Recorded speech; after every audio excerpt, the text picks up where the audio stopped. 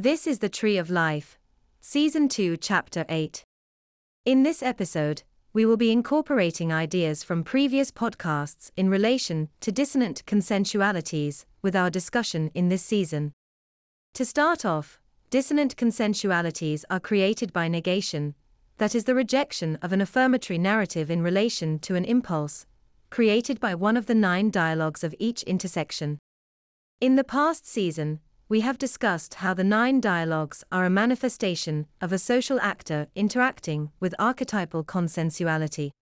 In that, a spatial non-consensual actor's impulses are concealed, that is, they do not interact self-consciously through social intersections. Which is to say that social intersections become nodal points as a manifestation of an interaction between 2 archetypal consensual actors. Dissonant consensualities were described as a negating response to an affirmatory narrative. In that, this pocket of experience is split or divergent.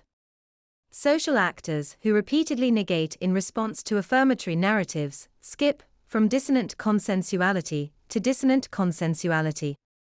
In the process, they effectively die and are reborn with each encounter with an archetypal consensual individual. What I mean by this is that the experiences that they remember are a projection, during the intervening period, created by the consensus reality, out of the ashes of their fossilized perceptual experiences.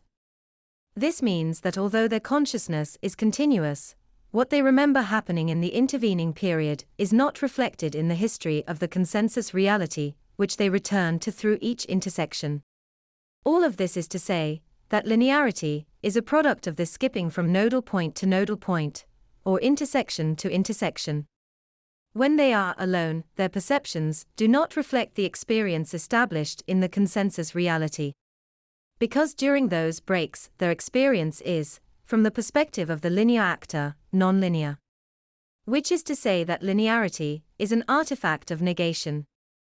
Whereas, the self-realization represented by self-conscious impulses, in response to the affirmatory narratives of the 9 dialogues, represents an expansion of the actor's consciousness into a nonlinear experience. Now, archetypal territoriality was described as a kind of intellectual territoriality.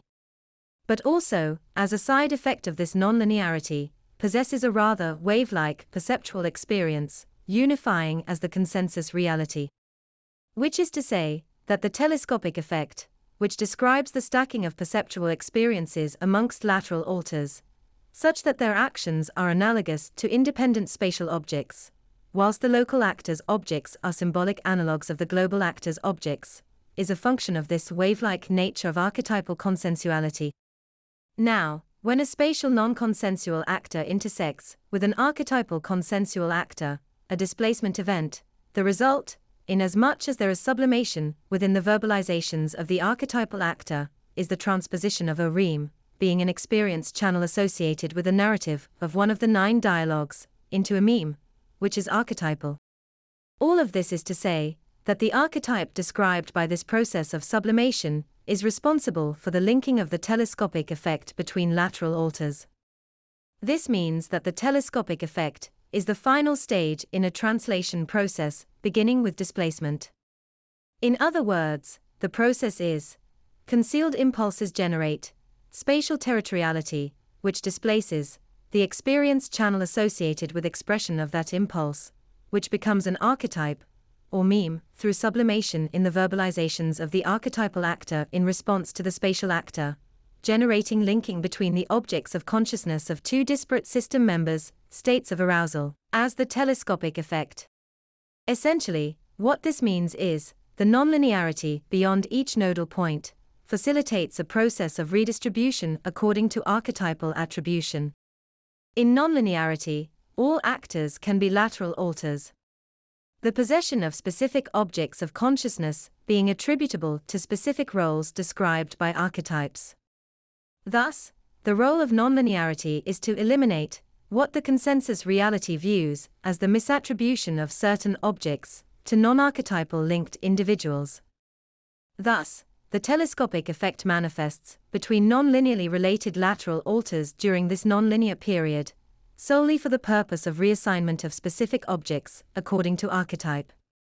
Thus, during periods of nonlinearity, all individuals can be lateral alters, and the linking of individuals is merely the manifestation of shared objects, actual objects, or symbolic objects.